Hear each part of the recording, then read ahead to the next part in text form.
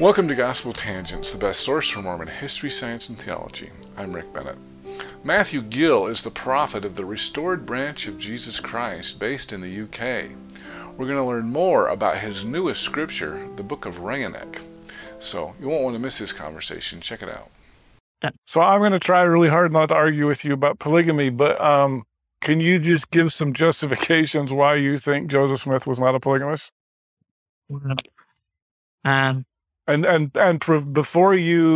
Before 2005, did you believe Joseph was a polygamist? Oh, that's a good question. I don't know. Hadn't given it much thought? No, it's not one of those. It's not a thing that really came up in. I mean, obviously, we knew polygamy was around. We knew it was there. But you don't. I mean, I don't know about your ward, but it's not something that was really spoken about in great depth every other week at church. Yeah, not spoken of. No, it wasn't something that I grew up being, really in depth knowledge about. I mean, I knew it existed, but I really hadn't given it much thought, I suppose, prior to 2005. Other than stuff. Well, I mean, it brings up the other issue, and are you familiar with Denver Snuffer? Yes, I am, yeah. So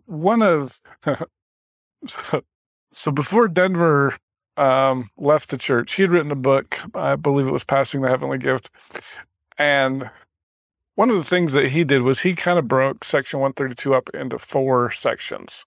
Now, he's since changed.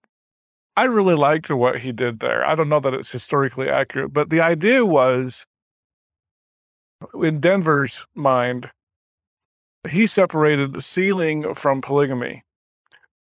And that's very appealing to me because while I believe Joseph Smith was a polygamist, I'm not a fan of polygamy, not at all. But, I believe it happened. So it's appealing to me to separate the sealing, which is given in 132, from polygamy. So do you still believe in the sealing power, and do you seal husbands and wives in a temple? I mean, kind of jumping there, but yeah, I mean, we don't really have those kinds of temple ordinances. So I suppose the short answer would be no. So you don't believe in sealing anymore? Is that what you're saying? No. Oh, interesting. No would be the answer. That's the short and sweet of it. That would be. I mean, we do have temple ordinances, of course, but we don't have things like sealings, marriage for time and all eternity. Don't have those. And that was, you see, coming out of the LDS job. See, I've been through the temple numerous times before I left the church. Obviously, you had to go before you went on your mission. So I was very aware, and still am aware, of the LDS religious doctrine with regards to God, Christ, marriages, sealings, temple work, and ordinances. You have to keep abreast of what they're doing because they're technically your opposition, aren't they? They're not my opposition. I have to keep abreast of these things because I have people talking to me all the time. Maybe have you seen the new temple ordinance? And I'm like, well, I didn't know there was a new temple down. Yeah, there's a new temple down. You see it now? I've seen it. So, but no, we don't have those kinds of things in the branch at all. We have washings and anointings. And that's pretty much it. In the temple ordinances we do are washings and anointings. Baptism for the dead? No, we don't. You don't do that? Oh, that's interesting. Yeah, see, a lot of the things that I used to think was right. Because that's not in the 1835 Doctrine and Covenants? Not only that, just not only that, but how do you put this? Communication I've had with the Lord on the issue. So we don't do it. You see, it's very hard to explain this. See, I came out of the LDS tradition, so I never thought there was anything anything suspect or wrong about the endowment, marriage for time and all eternity, baptisms to the dead. But when you leave an organization, you're suddenly confronted with new teachings or new things to think about. You sort of examine those things and take them to the Lord and say, tell me about, are we supposed to be doing it? I mean, I don't. I mean, the only way all I was told is you have to do it. You have to go to the temple. These are the reasons why you go. No one really explained to me the real nuances behind it. And I'm still not really clear about why the LDS Church have this big temple doctrine type stuff. But that's just what, we just don't do that. We don't baptize the dead. We don't seal for time and all eternity. We don't have an eternal marriage principle. So, and we've never really felt the need to have one because we've never been told to have one. Now, if God said to me, and this is all based on faith, isn't it? Because I believe God speaks to me. If God said to me tomorrow, well, yeah, go and knock a few people up at the temple and do a few baptisms. I would have to be very, very, very, very, very, very, very, very cautious about where that message is coming from, because at the moment we don't do it. That's it, really. Okay. We just don't do it. It's not something that crops up, so we don't. Okay. And then, I don't mean to belabor the point, but so you didn't study polygamy before 2005, and then It existed, obviously, because you got the declaration. We knew it existed. We knew it was we knew that at the time, we knew that everybody in the old church historically was probably involved, but nobody really taught about it. No one really spoke to you about it as a kid growing up. They just didn't. So the first time that polygamy really became an issue for me was when I'd left the LDS Church and people were asking me questions, and people were saying to me, "Do you believe in polygamy?" I'm like, "Well, I don't know, I don't think." And then you have to go back and then you study. For me, anyway, look, I know people believe in polygamy and they practice it. Some of them, and they hold dear to it. But I don't believe that Joseph Smith was a polygamist. I certainly don't believe he sanctioned it, and I really believe that he was going to do something about it before he was killed. Now, people say to me, "How did you get to that conclusion?" Well, Joseph Smith, for me, spoke publicly on the issue many times and said, "People have accused me of these things and I'm not." And they released, while they were in Nauvoo, even they released a statement. Hiram Smith released a statement saying, we are not polygamists. So my feelings, look, I either believe Joseph Smith spoke to God, and when he spoke to people, he spoke to them as a prophet. So I've got to believe in a Joseph Smith that was not only concealing sexual acts or extracurricular activities from his peers, and was secretly involved in a secret society within his own church. I'm sorry, I don't believe that. I just don't believe that's the sort of man he was. You could argue, as I do with people, well, the Book of Mormon condemns it. People say it doesn't condemn it, it supports it. Well, this is one of those arguments for me that you could go backwards and forwards with all night. Which leads, of course, wonderfully into the martyrdom. But this is what we believe. We don't believe he was a polygamist. We can show that Joseph Smith publicly stated he wasn't a polygamist, and the church publicly stated he wasn't a polygamist organization. That's the Joseph Smith I want to believe. It's not necessarily the Joseph Smith everyone else believes in, but that's the Joseph Smith I believe in. Okay. So that's it, really. I just can't believe that the Joseph Smith I know would do that. Sorry, I just don't. Okay. I got a lot of videos that you can watch on that oppose that point of view, but I won't belabor the point. Yeah, I've seen many of them. Larry Foster, have you seen him? He's not LDS. Yeah. Yeah. I mean, it's a wonderful topic to get into, polygamy. And there are and look that there are historians that can rip you apart, aren't there? I mean, they just do nothing all day but study the stuff. Right. Of course they can.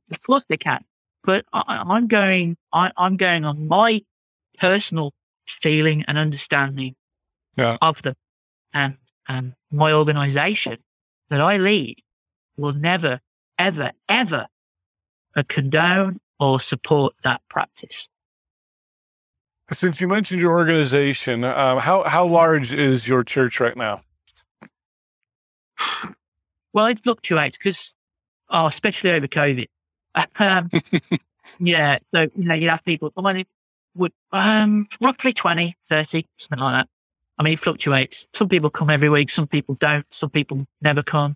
So, is there just the one branch? It's 20 or 30 people? Yeah, there's just the one branch. As I said, we're very small. The good thing about us, however, is which is probably what the LDS came after us in the first place. We have a big internet presence. I mean, we've got a huge following on YouTube. When I say huge, it's huge for us. We've got nearly 3,000 subscribers on YouTube. We get average hits on our videos of about 200 or 300 views every time we put one up. We put everything up. We put sermons up. We put classes up. We put lessons up. So people are aware of us. We've got the Book of Janet, which is being posted everywhere. I mean, we're taking part, not in person, obviously, because I can't be in there, but we're taking part in a restoration summit that they're holding soon. So we've sent them a load of stuff for that. And then we know people are reading the new scriptures, and we have a big, social media presence, Facebook, YouTube, Twitter. We have more people, I would say, who engage with us on social media platforms than we do coming out on a Sunday. And what you've got to understand here is, apart from us and apart from the LDS and the community of Christ, there are no other restoration organizations here. There are none. There certainly isn't any cohesive reorganization movement, independent reorganization movement. There isn't, people like Denver Snuffer and other people, they don't have a presence here. None of those, what I like to call US-centric breakaways or organizations have any presence in the UK. And that's good for us because, we've got more people to talk to. But apart from the LDS and the community of Christ, and I don't really count the community of Christ, but there's nobody else. So unless you want to go to the LDS Church and the community of Christ, if you don't want to go to those two, you've got nowhere else to go. Which is why people watch our videos and watch our YouTube presentations. And especially over the COVID thing, we've been in there for 2 years. You can't meet people with more than 7 in the house or 7 in a room, whatever. It's very difficult to conduct services on a regular basis when you've got those type of restrictions. So do you broadcast your services over the YouTube or something? We record our services. We don't record all the service because, the sacrament. We don't record the sacrament. We record all the sermons, all the talks. We record the classes. My father and I, we do a video lesson every week that goes up on the internet. My son, who's just turned 18, he's started to get involved in doing lessons and things. So, our social media presence is very important to us. Okay. The only way we can reach people in the States. It's the only way we can reach people in Europe. So, have you had people in the States or other places say, "Hey, I want to join your church"? Oh yeah, we've had people say, "Have you got a branch? Have you got an organization, a ward or a branch?" Where they, no. Is it just you? Yes. Well, that's just not enough. Get 6 or 7 people with you, and we'll think about establishing some kind of relationship and branch there. But it's mostly It's mostly people who have found us on the internet and they like what we have to say, like the messages we give, and then order the scriptures that we sell, and then say, what's the next step? And unfortunately for them, I say, unless you've got, 5, 6, 7 people to come together with, you're just going to have to follow us online and pray. But we've made a lot of contacts with people. So you've only got 20, 30 official members, but you've got 3,000 subscribers on YouTube, so which are kind of potential members? Is that? Yeah. We treat all of those. And we know some of those, of course, would like to be more. They'd like to come. They'd like to worship with us, but because they live so far away, it's just impossible.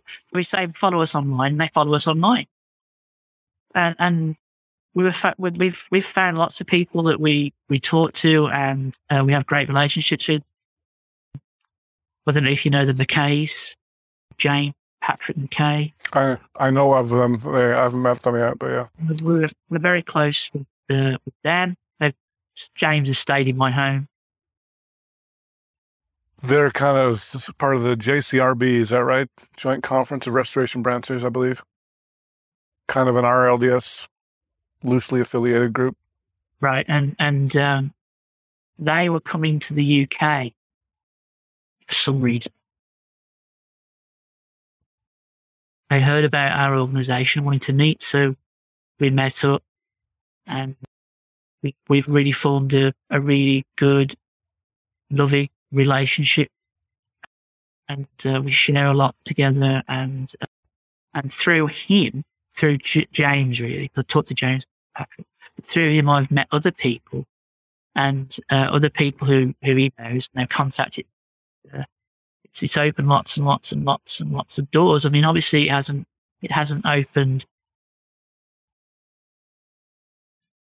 The UK is a funny place because America's very religious, actually. I mean, it's already there's not many people even in the UK that go to church on a Sunday. You could probably count one hand. But and unless you are a large organisation that can afford to spend the money the LDS afford to spend, it's difficult. It's difficult. But we've utilised the best tool of the 21st century, and that's the internet. For me, it's the best tool. I can reach people far better on Facebook video, YouTube, through the website than I ever would have thought possible. So, which is why everyone utilises it so much, because it enables us to talk to people all over the place, which is what we do. Interesting. All right, so let's go jump up to 2015 and the Book of Reinach. Yep. And so how did you get that book and translate it? Was there an angel involved and that kind of a thing? No. I was given the book by Reinach, and did he just drop it off like Aronach? I met him. You met him? Okay. Gave me the book. So he was an angel? No, he's never died. He's like the three Nephites. Yeah, he's still here. Okay. He gave me the book. Now it was about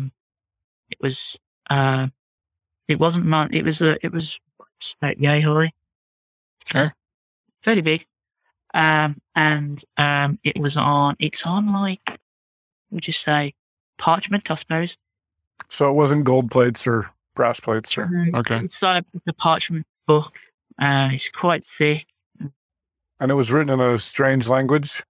Oh yeah. It's written in the language of his mother, and his mother's people from. Unless you know the scriptures, it's hard. His mother's people were from the people of Ridnon, and anyway, it's written in another language. So yes, we had to translate that, and I was involved. Another elder was involved. Now, do you still have these red and blue translators? No.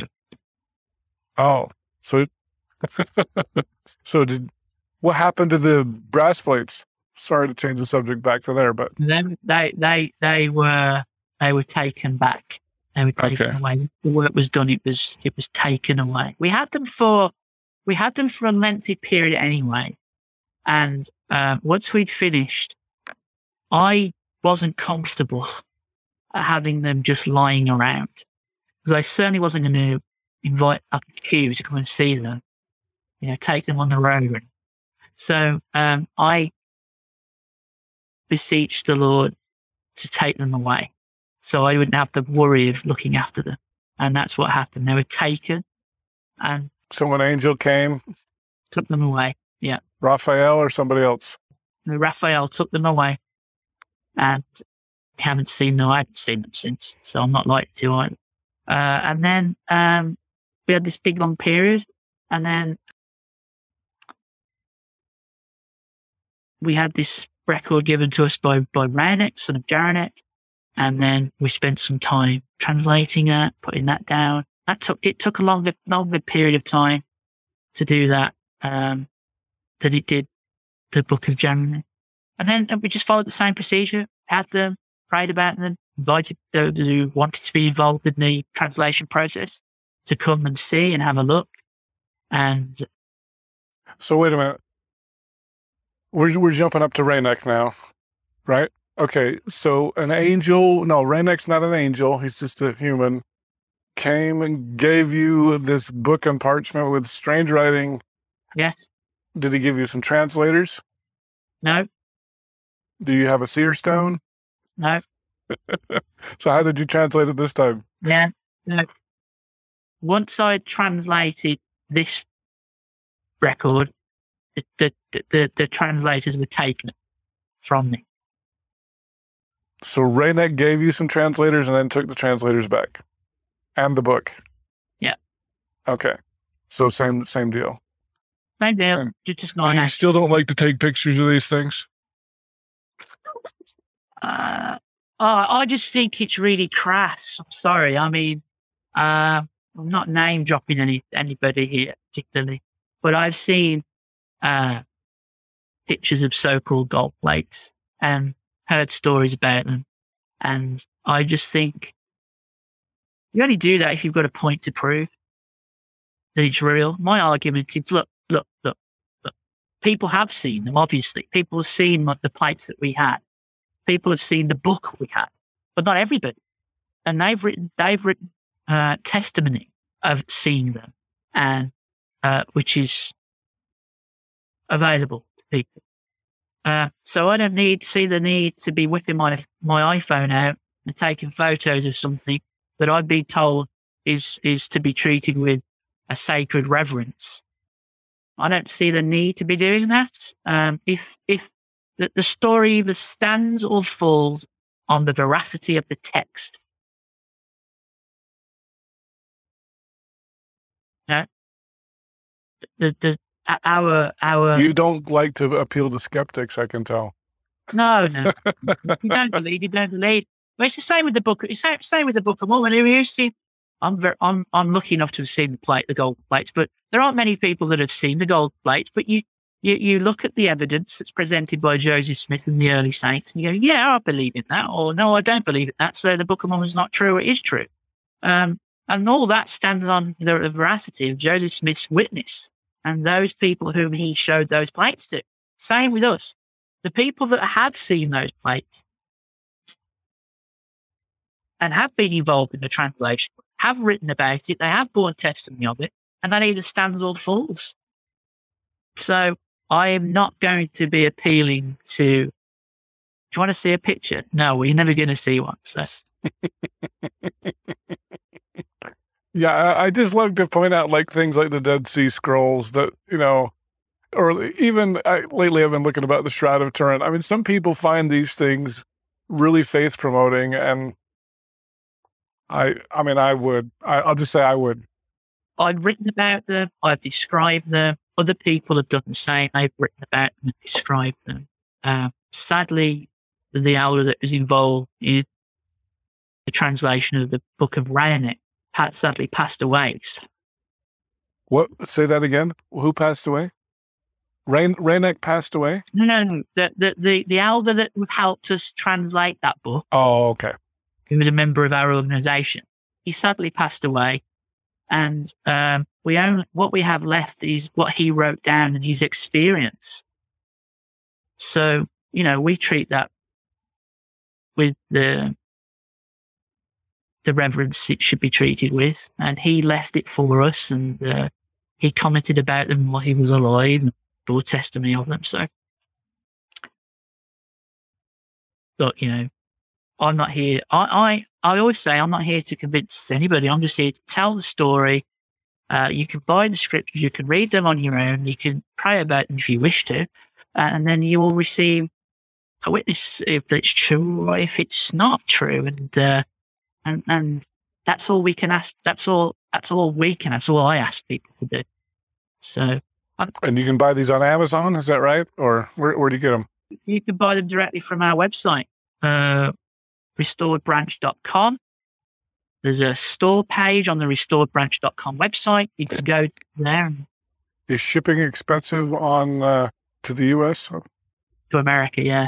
That's why you need to put it on Amazon. Amazon makes the shipping better. Yeah. So, but we sent books out to the States. People are more than happy to pay the price it costs to get it there. We've sent lots and lots to America. So, and we've had artworks done for all the books as well, so people get a frame of reference about people and places and events. The reason I'm so keen to tell people about this is because I don't think people know that in the UK the reason I link us to the Restoration is because we believe the Joseph Smith story. We believe he was a prophet of God. We teach the Book of Mormon. We read the Book of Mormon. We sell the Book of Mormon. So the only thing we have is added scripture. Well, if you took away the added scripture, took away the Book of Jaranek and the Book of Reinecke and all the other stuff, just put that into one corner, we would be like any other restoration organization out there.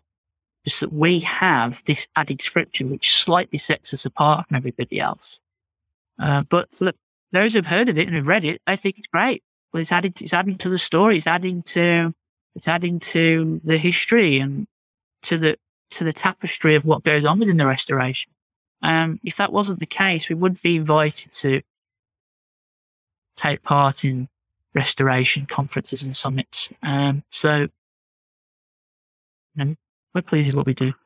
I hope you enjoyed our conversation with Elder Matthew Gill. In our final conversation, we're going to find out that Matthew claims that Joseph Smith ordained him to be the next prophet. So it's only going to be available to newsletter subscribers, though. So sign up to our free newsletter at gospeltangents.com/newsletter, and you can hear more about what we're going to talk about. That experience I had, I met Christ, saw Christ, and Joseph Smith, and Jaranek was there, although I didn't realize at the time who he was. Thanks for listening to Gospel Tangents. If you'd like to hear the entire interview uncut, please subscribe at patreon.com/gospeltangents. You can hear the entire interviews there. Also, check out our new, improved, user-friendly website at gospeltangents.com. We've made it much more user-friendly, so check that out. Click here to subscribe, here for a transcript, and over here we've got more of our great videos. Thanks again.